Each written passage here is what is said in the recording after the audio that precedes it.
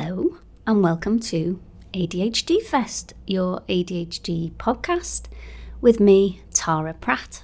And I don't know about you, but I'm absolutely freezing. I'm so cold. I'm sat here in my coat still because I won't turn the heating on because I'm the only person in the house at the moment. It's just too cold. I'm the type of person that is cold in summer. I feel like that's a thing. Like it's definitely a thing that those who are neurodivergent feel the cold more or feel the change in temperature more. Don't quote me or at me because I don't know how factual that is. But for me, 100% I feel the cold so much more. And I can't stand it and I can't think properly. So let's hope today goes well. How are you anyway? Did you enjoy last week's podcast? I'm definitely going to do a Q&A soon, so keep those questions coming over for me. I've ended up just answering people's questions in text because I can't stand to make them wait. And now I'm going to have to go back through and actually answer them on here as well so other people can listen to them and maybe get something from it. Just a little reminder there to go find me and send me whatever questions you've got, whether it's about diagnosis. The only thing is I am UK specific. I'm definitely not an expert. I can only tell you my experience, but I feel like I've looked at it in depth in the UK in particular. Today's podcast is going to be about the 7 different types of rest. Yes, the 7.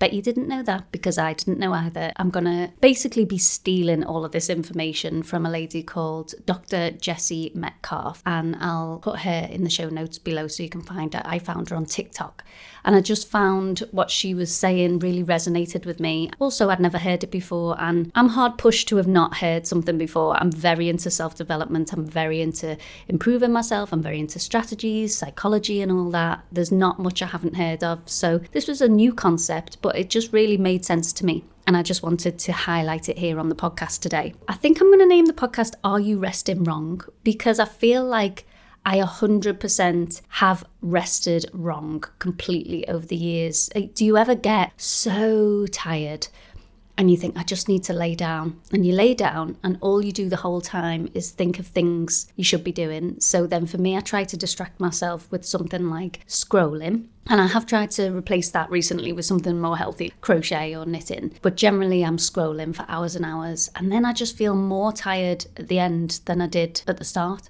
And sometimes I am good and I close my eyes and I have a nap and it does help. But still, I'm still so tired. So I think it is to do with this concept that Dr. Jessie Metcalf was talking about. So there's actually 7 types of rest that she talks about. I'm going to list them now. They are mental rest, spiritual rest, sensory rest, social, emotional, creative, and physical. Most people focus on physical rest. We're slowly getting into spiritual in the mainstream, but not really. And maybe creative if you're lucky and have the time to try hobbies and whatever. And that's why you still feel so tired, even after having a nap or a sleep, because sometimes it's not physical rest that we need.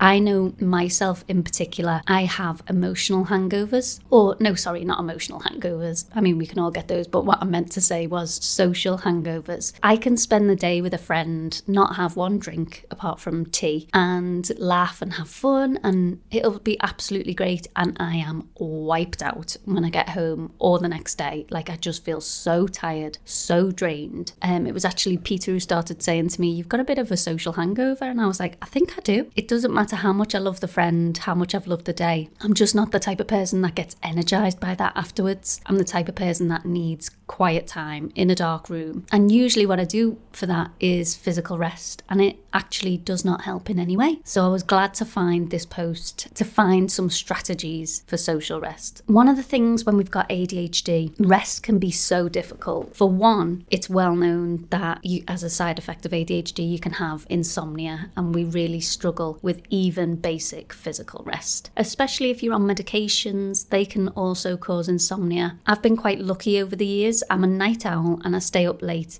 but once I do decide to go to sleep, I'm out like a light. But I know so many people try so hard to sleep well and it just doesn't happen. It's really hard to switch the thoughts off, I think. Even when we're sitting down to rest, watch a TV program or something, I know personally it is hard to stop my thoughts from wandering, thinking about problems that I've got in the day that maybe I can come up with a solution with. Now I'm sat here, and then also things will pop into my head that I've forgotten to do, that I need to do. I cannot relax when I'm sitting down physically. I have to be asleep for me to relax. So when I'm sat down, it's the whole ADHD paralysis thing, isn't it really? You sit down, your intention is to rest just for 5-10 minutes, half an hour, whatever, and the whole time you just spend it thinking, I should be doing X, I should be doing Y. You always should be doing something that is seemingly more important than resting. The reality, we all know logically, is rest is very important, and in order to do all those things you want to do, you do need rest in between, but our brains just don't seem to want to listen, do they? Executive functioning problems are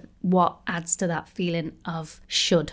We should be doing something, because even minor things feel important. We have a real hard time prioritizing, and we're also told a lot by society what we should be doing, but there's a lot of shoulds. Which is the most important should? They all feel important. The truth is they're not. It's our executive functioning. There's a great quote that Tony Robbins talks about. He's one of my favourite people to follow, Tony Robbins. And he said, all these shoulds, you end up shoulding all over yourself. It's not about what you should be doing. It's about prioritising. It's about working out what matters to you. It's not about what matters to society. It's not about what matters to your partner. It's not about what matters to your parents. It's about what matters to you. And we can have a real tough time weeding out what matters to us over what matters to someone else that we feel obligated to do. And that ties in a lot to the RSD as well. You could talk about that for hours. The shoulds are a real problem for us. And also distraction. So we can try to physically rest, but we're distracted by other things. Maybe when you go to your bedroom, you're like me and you've got 75 books by the side of the bed that you mean to read, and you think, oh, I could go to sleep now, but I've been wanting to read that book for ages and I really should read it. And then you get totally distracted and get onto something else. So that is why we find it particularly difficult as neurodiverse people. Let's go deeper into the types of rest in detail. I am taking this all from Dr. Jessie Metcalf's TikTok, and I'll try and actually link the actual video that I'm talking about. But first of all, mental rest. Mental rest is needed when the mind is cluttered and overthinking a lot, which is generally me at all times. Spiritual rest is needed when your inner peace is wavering and hope is lost. So when you're not feeling aligned, when you're losing faith that you can do something, or faith that the universe is on your side. We can relate it to the law of attraction, and we can say when we think, oh, it just doesn't work, I've got to be more real. That's when you need spiritual rest. Emotional rest is needed when we hold space for others and for ourselves. So when we've been agony aunt to our best friend, that's one of my favourite things to do, by the way, be agony aunt for someone else and listen to their problems and try and make them feel better, or if I don't have any solutions, or if I do have solutions, help them. And that's what I love to do, but it's really draining. And also, obviously, when you've had big emotions, both of those, that's when you need emotional rest. Social rest is needed when, she says here that they're needed when relationships need evaluating. To be honest, I need social rest even when I love the relationship.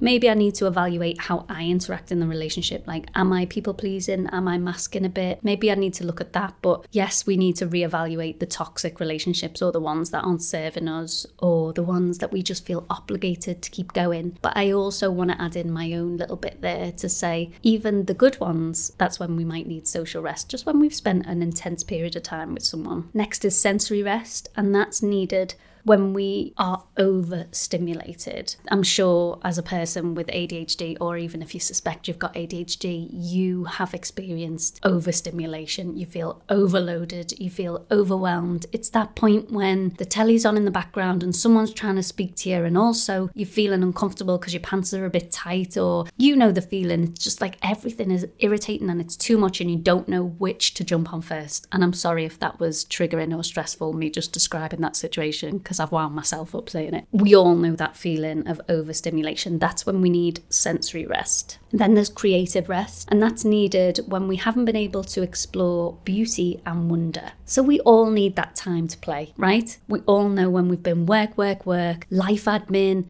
dealing with problems, putting out fires, and you haven't had that time to just enjoy life, enjoy nature, enjoy creation, painting a picture, doing a hobby, just having time to play. We all need it, even as adults, and that's creative rest. And then the last one is physical rest, which we're most familiar with, and that's needed when your body is tired, you've had a lack of sleep, and you are overworking. Particularly, I think it relates to ADHD when we've had like hyper focus on something and we've just absolutely worked ourselves to the bone. That's when we need our physical rest. Now that we know what they are, how to identify them when we need them, let's go into the little tips that she shares on what to do and how to achieve them. So mental rest, when your mind's cluttered and you're overthinking, write down your to-dos. Now, I know lists do not work often for ADHDers, but I still think this tip is valid. It's not about writing down your to-dos and then doing them and ticking them off the list nicely, because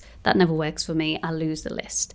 But just listing them all out, getting them out of your brain and onto paper helps so much just to relieve that stress and take the mental weight. You know it is written down somewhere. What I do that is even better is I write down a to-do list, or I get all the things I'm worrying about out of my head and onto paper, and then I take a photo of it, and I've got a little WhatsApp group with my husband that he never reads because I've told him, you don't need to bother reading this. It's just so I've got somewhere and know straight away I can find it and it's not lost in my photo album. I take a photo of it and I send it to that little group. I think I've called it self-development, and whatever I've got running around my brain, I get it on paper, take a picture of it and send it to that group. And then even if I never look at it again, I know where it is. I don't need to hold all those things in my brain anymore. So then it says create a shutdown ritual. So boundaries and separate your work and home life. So if you're one of those people that is working from home, I know a lot of people are now, even if you're working for a company, a lot of people are working from home. It really does help to separate work and home life. I am terrible at this, I have to say, so it's going to be one of the things I'm working on, because I like to work from bed. It's just my favourite place to work. It's where I feel most creative, especially at the moment because it's so cold. It's the warmest place to be. What I tried to do after reading this is we're lucky enough to have a spare room. None of our family lives nearby, so we bought the house knowing that someone would always be staying here, and decided to work from that bed instead. So when I finish work, there's a definite boundary and line where I move out of that room. I can leave all of my work in there, and then I go to my bed. That is my restful place. Just creating that solid line. Then take a break from problem solving and decision fatigue. We're surrounded by decisions all the time because we have problems with transitions and tasks, simple tasks to other people like cooking a meal or loading the dishwasher. We break down into a million steps in our head and it feels overwhelming. That definitely makes us feel like we have so many decisions to make just in that one small task. Just take a break from that, read a magazine, do something different, and then come back to it later when you've had that mental rest. So there are tips for mental rest. Next, we got spiritual rest. What she does suggest when your inner peace is wavering and hope is lost is meditation, which is a massive struggle. I would love to be able to do it. I've been told so many times it would help me, and I'm sure it would if I could do it. I've tried and tried and tried. Guided meditation does work a little bit better for me, but she suggests meditation. What I suggest for you, if you do struggle like I do, is EFT, which is like an active meditation. You can follow along on YouTube, just put in EFT for relaxation or whatever. You can do it for everything, but I really love Tap with Brad. He's cheesy, he's American, but he's good. You just tap along and you say statements, and honestly, it's the closest thing I feel to meditation. My mind doesn't wander, it keeps me focused, and it just releases all those things. Well, it's called emotional freedom technique, so it's releasing emotions, so it's really great for spiritual rest. Another one is journaling, so writing down your feelings. Prayer, if that's for you. Saying affirmations, I like to do those in the car. And then it says participate in faith-based activities. So this doesn't have to be religion. If you're religious, great. Get down to church, go and do some faith-based activities or wherever you worship. For me, I'm not religious in any way, so my faith-based activity would be listening to a spiritual podcast on the law of attraction. It would be writing a gratitude list, making a vision board, speaking out loud my vision, or sitting and visualizing it. That would be my faith-based activity. And then it says to connect with the universe and nature. So this could be going for a beautiful walk. What else could you do? You could go and feed the ducks if you're not a walker. Feeding the ducks when I was little is one of my best memories, and we just don't really do it as adults until we have children. And I feel like that's when I first did it again as an adult, was after I had Theo. I took him down to feed the ducks, and I was thinking, why do we not do this more often? So yeah, just something like that, like going to a zoo, going to an aquarium. You can do it indoors. It doesn't have to be outdoors in this freezing cold. It'd be great to get outdoors and connect. You could even watch a documentary if you aren't able to get out and about. You could watch a documentary on nature and just feel the wonder of our earth and our universe. So that's spiritual rest. Then emotional rest. So that's when we hold space for others and we've had big emotions ourselves. It says spend time with and chat with people you can be you around. We all have those few people. Some of us have lots of people, some of us have a few, but the people you don't have to mask in front of, you can be yourself. I mean, for me, it's 100% my husband, Peter. He knows me warts and all. A therapist can be great if you don't have anyone in your personal life, or a counsellor where you don't feel judged. They're impartial and neutral and you don't have to put on any airs and graces. Maybe you've got a sister or a brother, a friend. Spend time with those people that you can just be yourself completely. She also says pay attention to your emotions. So sometimes when we're feeling those big emotions, we tend to push them away and not want to feel them and just be like, come on, no use moping, like let's get out of this. And I am an advocate for not moping for too long. Like I feel you don't want to get in that downward spiral too much, but at the same time you do need to feel your feelings. Pay attention to them. What are they trying to tell you? Where do you feel it in your body? And our emotions are good. They're there for a reason. They're for our survival. They point us in the right direction. Feel them. Don't ignore them. Don't make them wrong. It's okay. It's natural. It's human to feel emotions, even the negative ones. Really feel them. Thank them for pointing you in the right direction. Acknowledge that that is how you feel. It doesn't mean it has to dictate what you do. It's just how you feel. And then you can make a decision from there. In that way, you can also build some self-compassion, and that's your emotional rest. Social rest, when relationships need evaluating, the toxic ones, and also maybe the way you relate to the good ones. It says spend more time with people who give you energy. There's not a lot of people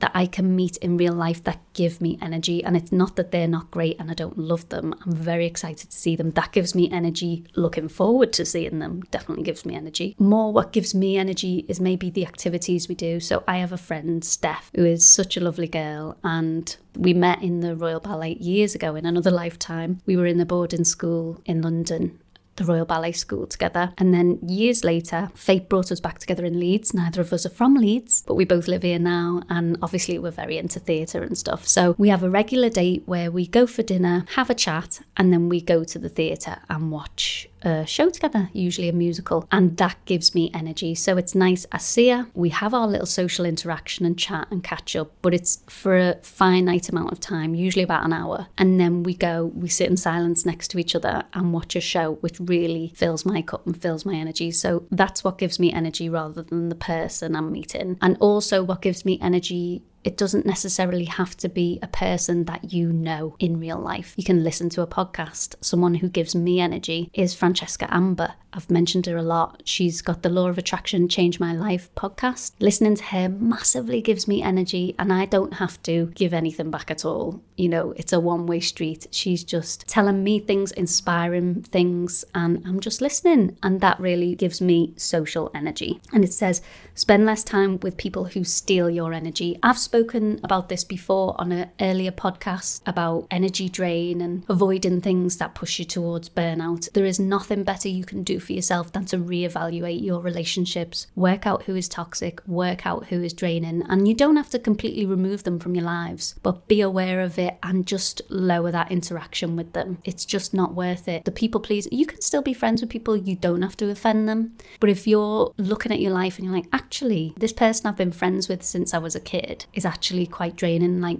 as adults, I probably wouldn't have picked her as a friend, but I love her because we've been friends for like 30 years. You don't want to get rid of her. You don't want to offend her. She's done nothing wrong. She just doesn't fit with you. It doesn't align and it drains your energy. And you might be speaking to her 3 times a week. And on those days, it's draining your energy. You can take a step back from that. You can make it, instead of 3 times a week phone call, once a month meet up for lunch and it's a finite amount of time and you say I've got from 12 till 2 and you can catch up and you can keep her in your life, it doesn't have to be so draining on a regular basis. And then if there's anyone that's really, really toxic and you can get rid, do get rid. You don't owe anyone an explanation. If they're toxic, if they're abusive, if they're draining your energy, you don't even have to explain why. Just cut them off. Okay? If you have introverted tendencies, block out time to be alone. I am like an introvert extrovert. That's another thing I feel like is an ADHD thing. So if that's you, please do share. I'm trying to collect data. Side note, there's not enough data out there on adults with ADHD, particularly adult women with ADHD. I honestly think the experts don't know. They're not ready for this avalanche of women that are now discovering that they've had ADHD their whole lives. And I feel like it's up to us to work out what are the common behaviours we have. We know what the common issue is with dopamine, etc., etc. We know the medical evaluation of it, but we don't actually know a lot of day-to-day behaviours. I've got a group of women, shout out to the book club bitches, ADHDers. We speak a lot and I'm finding it so interesting. There's a lot of things that I didn't realise were ADHD. I knew they played into it, but we are textbook doing the exact same behaviours, particularly in opening businesses, getting them to a certain stage where they're successful, and then as soon as they're successful and going, we drop them, we're not interested, we're on to the next thing.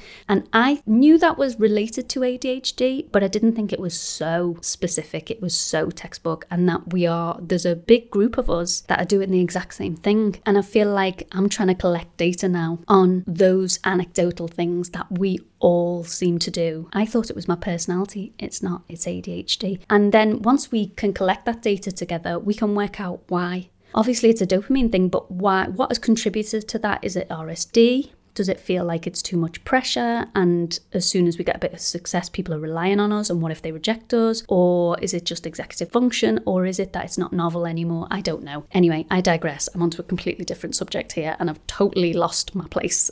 Where was I? Oh, I was on social rest and blocking out time to be on your own. I need a lot of time alone. And I find if I don't schedule the time to be alone, I just end up taking it and it feels icky to me because I feel like my husband and my kids might feel like it's them and I don't want to be around them, or, my friends. I just end up not texting people at all. I don't look at my phone. I just need that time to be completely alone, even mentally. If I block it out, I can kind of know beforehand. I'll look at my diary and I'll be like, right, I've got all these social things and then I'm going to block out this time to be alone. So I'll make sure that everyone feels loved. I've spent my time with them, and then I make sure that my husband, my kids, well, not my kids really, because Theo in particular, he's only 5, so I don't explain it to him. I just make sure I do it after he's in bed. But my husband, I make sure to tell him in advance so he's not expecting for us to have some time together. What day are you? He likes to watch sports. I'm like, what day are you doing your sports? He's got his own podcast. So I'm like, I could really do with just a bit of alone time to do some like knitting and watch a bit of Netflix and zone out. And usually he's like, great, I'll do XYZ on this night, and then we're both free the next night to spend some time together. So scheduling it in really does help. Oh, that's what I was saying. Are we all introverted extroverts? Because I definitely am in certain situations. I mean, there's so many people, if I said I was an introvert, they would call me an out and out liar. I seem so confident in a lot of situations, but I would count myself as an introvert because I just need alone time. And I do get social anxiety quite a lot. Okay, we're on to sensory rest. Needed when you are overstimulated. So number 1 is the one I find the hardest, and I'm pretty sure you will too, but we all know we need to do it. Take a break from social media and electronics. I find that so hard. I just love social media. And now that TikTok is here, it's like an ADHDer's dream, isn't it? Like so much information, you're learning so many things, you're so entertained all at once. As much as I love them, I do feel after a long time doing them, I feel like crap. You enjoy it, you want to do it, but for some reason it just makes us feel like crap. I don't know whether it definitely is the overstimulation. We have to be stricter and take a break. And I have found replacing it with something else like crochet has really helped me. I find it much easier than just trying to stop and do nothing or try and do something that's slower, a bit more boring. Something that I can fully absorb myself in, like a hobby like crochet. Intricate, detailed stuff has helped me take a break from social media. Turn off notifications, sounds and visuals. I suppose that's on your electronic devices. And when you eat, just eat. And I find that so funny that that's one of the tips, because I don't know about you, but when I am eating, I always need to be doing something else. It's usually scrolling, or it's watching telly, or chatting to Pete, my husband. I can't just eat. I'm so bored if I'm just sitting there eating. So I'm going to give that a try. I don't know whether I can do it. Usually when I have sensory overload, I just go and sit in a dark room, close my eyes for a bit, or I end up listening to a podcast. I probably should. I tell you what is good, listening to the Calm app, or I suppose you could just YouTube calming sounds and not look at the visuals. And I know that's cheating because you are still doing something. We do have ADHD, so I'm going to give us a pass. I think sound is really good for switching off. So you got sensory overload. We don't want those abruptive, repetitive sounds. We just want something soft. So I like to listen on the Calm app. They have the brown noise, or they have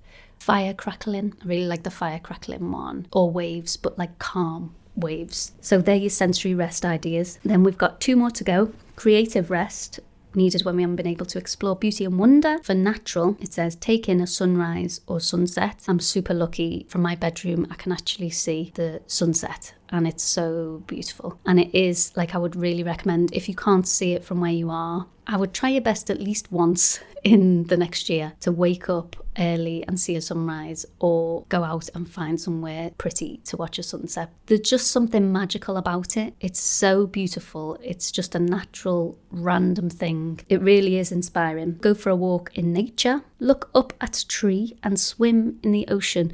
Now, those are 2 things that I often daydream about doing, just taking a swim in a really nice lake or ocean, and I never do it because sensory, it's just too much for me. I just can't take, again, the cold, so I will probably never do that. But if you would like to do it, it's a good idea. Then she's got the human created stuff. This is the stuff I like. Visit a museum or a festival. I love festivals, not music festivals. I don't like being crushed and in a field and everyone being hammered, but like the well-being festivals and yoga festivals, things like that. I love that. Engage with inspiring music and books. Books in particular, I love. I'm more into audiobooks these days because I find it hard to sit down with a book, but that's a great idea. And it says garden and design. For me, I feel like that's another nature one, but we'll let her off. The last one, physical rest, the most obvious. Needed when the body is tired, lack of sleep, or overworking. So the passive things you can do is sleep 6+ hours nightly. Now, I tend to think, and I'm sure I read it somewhere at one time, ADHDers actually need more sleep, which is so annoying because a lot of us find it really difficult to sleep. She says here as well, take power naps as needed. And I would recommend naps, especially if you're one of these people with insomnia. Allow yourself that time for naps. Okay, the active tips. Improve your body's circulation and flexibility. I wholeheartedly am on board with this. I wouldn't have been a year ago if you asked me, but after my diagnosis of ADHD, the psychiatrist or psychologist, I always get mixed up, recommended exercise, and I was fuming because I hate exercise, or I hated exercise. Now I am a complete convert, and I just never thought I'd say that, especially at 36. You're improving your body's circulation, you're improving your flexibility. It just makes life easier. You just don't need as much physical rest anymore because you are fitter. It's honestly life-changing. It is one of the most positive things I've done since my diagnosis. Stretching, flexibility, and your circulation. Yoga is always a great one. And they have a range of classes and levels. You can take a real gentle yoga class if you need to. Massage. Absolutely love a massage. Haven't had one for ages, but I'm going to now, seeing as Dr. Jessie Metcalf has given us permission. And an ergonomic chair and desk. I can be sitting for ages and all of a sudden I'll notice I'm really uncomfortable. When we're choosing these things, I know we like to go for pretty things. I know that. Let's honour our bodies. Let's look after ourselves. We're worth it. Why would we add the overload, and it does add to the overstimulation, sensory overload of being uncomfortable? Let's invest in our own comfort when we're doing things. And that's the last point on physical rest. So I found all of this so helpful, and I know I've rambled on a bit in between, but I hope you found it really helpful. Wow, I really have rambled on. Today we're at 37 minutes already of this podcast.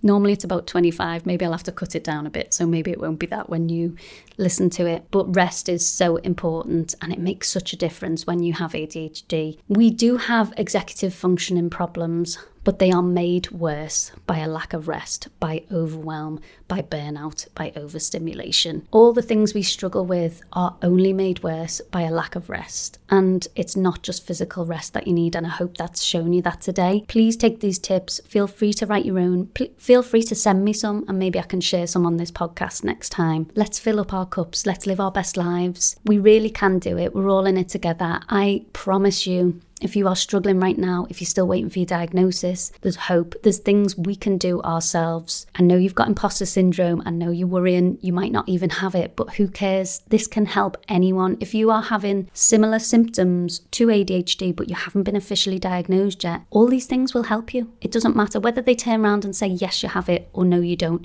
You're having similar problems, and all these tips will help you. Give them a try. Can't hurt.